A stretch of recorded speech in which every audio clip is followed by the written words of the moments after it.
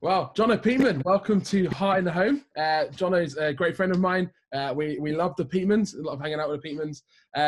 So Jono, do you want to introduce yourself? Tell us a bit about you, what you get up to normally, even during COVID. You're doing some of it, I suppose. But what do you do for a day job? What are some of your other responsibilities? Yeah, for sure. It's great to be with you guys. Thanks so much for having me on today.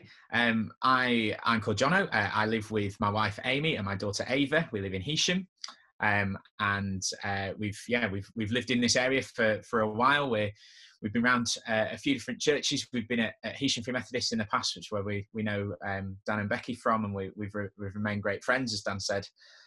Currently, I work for St Thomas's Church in Lancaster. So I'm worship pastor there, so I head up everything kind of musical and technical there. I also run the local Christians Against Poverty Debt Centre, so we're a debt counselling service. So we work with people who are struggling financially, and we provide light and life and hope into those situations that can seem lifeless and hopeless at times. So that's a little bit about who I am and what I do. I'm a Liverpool fan as well for my sins. So we'll see what happens this season. But I enjoy sport. I enjoy, we like going to the cinema when the cinema's open, not in COVID season. That's a little bit about us. All sounds great apart from being a Liverpool fan. We can't help some things, unfortunately. You also like to play a bit of FIFA, probably evenly matched, although you've played enough FIFA recently. Yeah. So how are you coping with COVID-19? Obviously, normally with CAP and with working for St T's, you'd be out and about quite a bit, not probably in the home that much in some respects. You'd probably be going out quite a bit, especially with CAP doing visits and that sort of thing. So how are you coping being at home? Amy and Ava are there as well. How's it going? Yeah, certainly the initial transition has been quite a crunching gear change. So all of the work that I would normally do with CAP, we go and visit people in their homes, which is obviously not possible.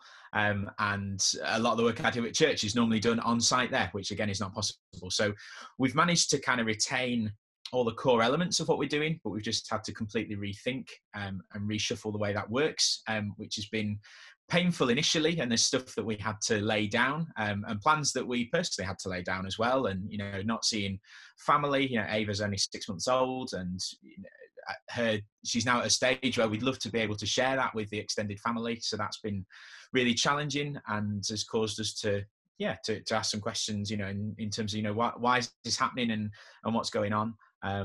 But yet we've still seen God do some incredible stuff through this season as well.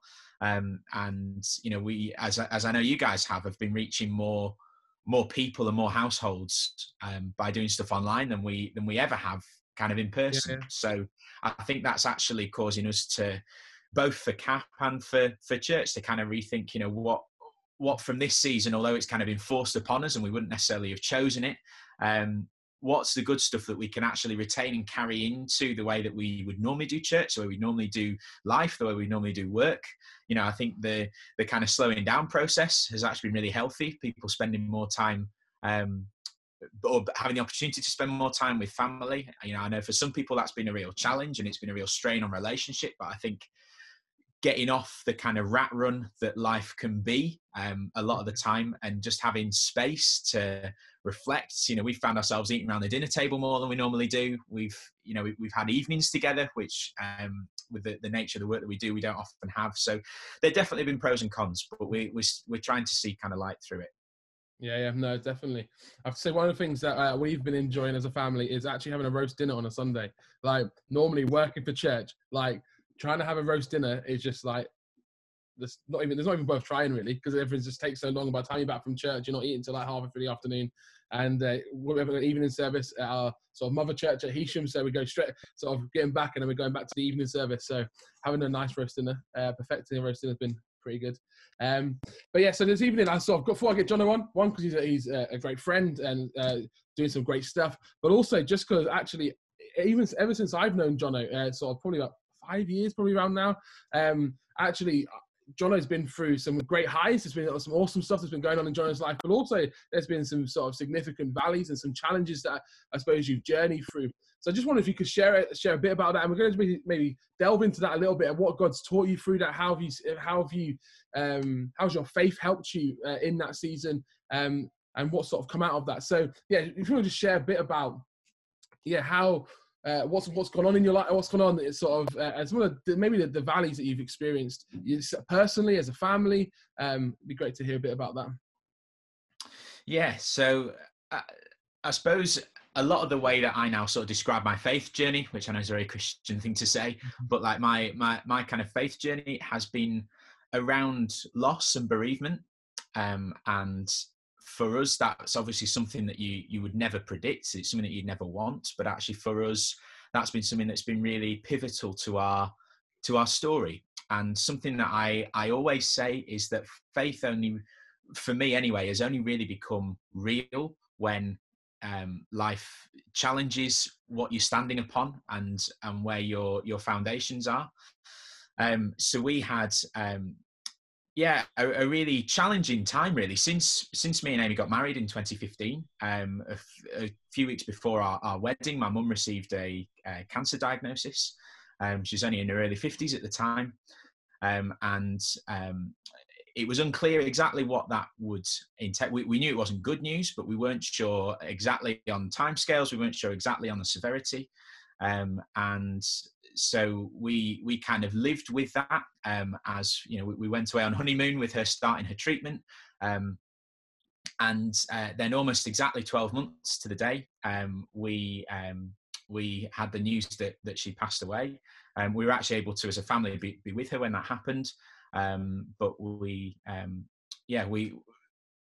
that's been a kind of pivotal part of our story, and weirdly of the beginning of our marriage as well. You know, for us being married for that first year, it probably put a bigger test on our marriage than some people would have in their whole lifetime. Yeah. And kind of living through that, it caused us to question all sorts of stuff. You know, my mum had an amazing faith journey herself. She was one of the first females ordained in the C of E. She was a kind of pioneer in that area, and she did some incredible work with churches together, with ecumenical stuff, with developing Messy Church across the northwest region of the UK, and you know, it caused us to question all sorts of stuff. Why has this happened, and how do we kind of rationalize a God that's good against that happening? You know, why did it have to be her, and all that kind of stuff.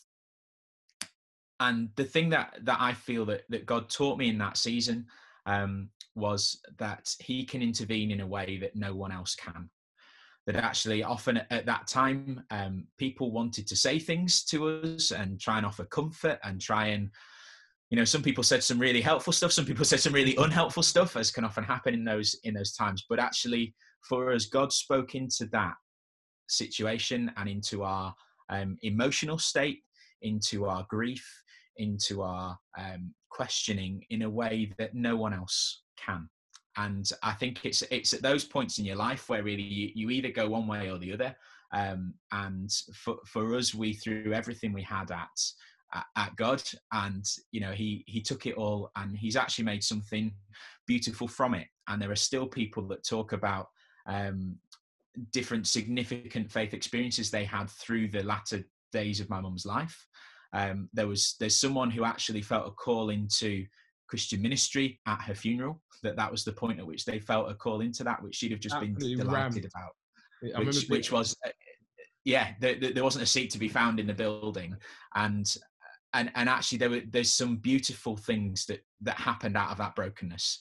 And I think God's the only person, as we know, that can take something broken and make it truly beautiful. And that's not to say that we wouldn't have wanted mum back. Absolutely, you know, and particularly, you know, we've not had an easy journey getting to a point of having a family either. That's been a real challenge for us.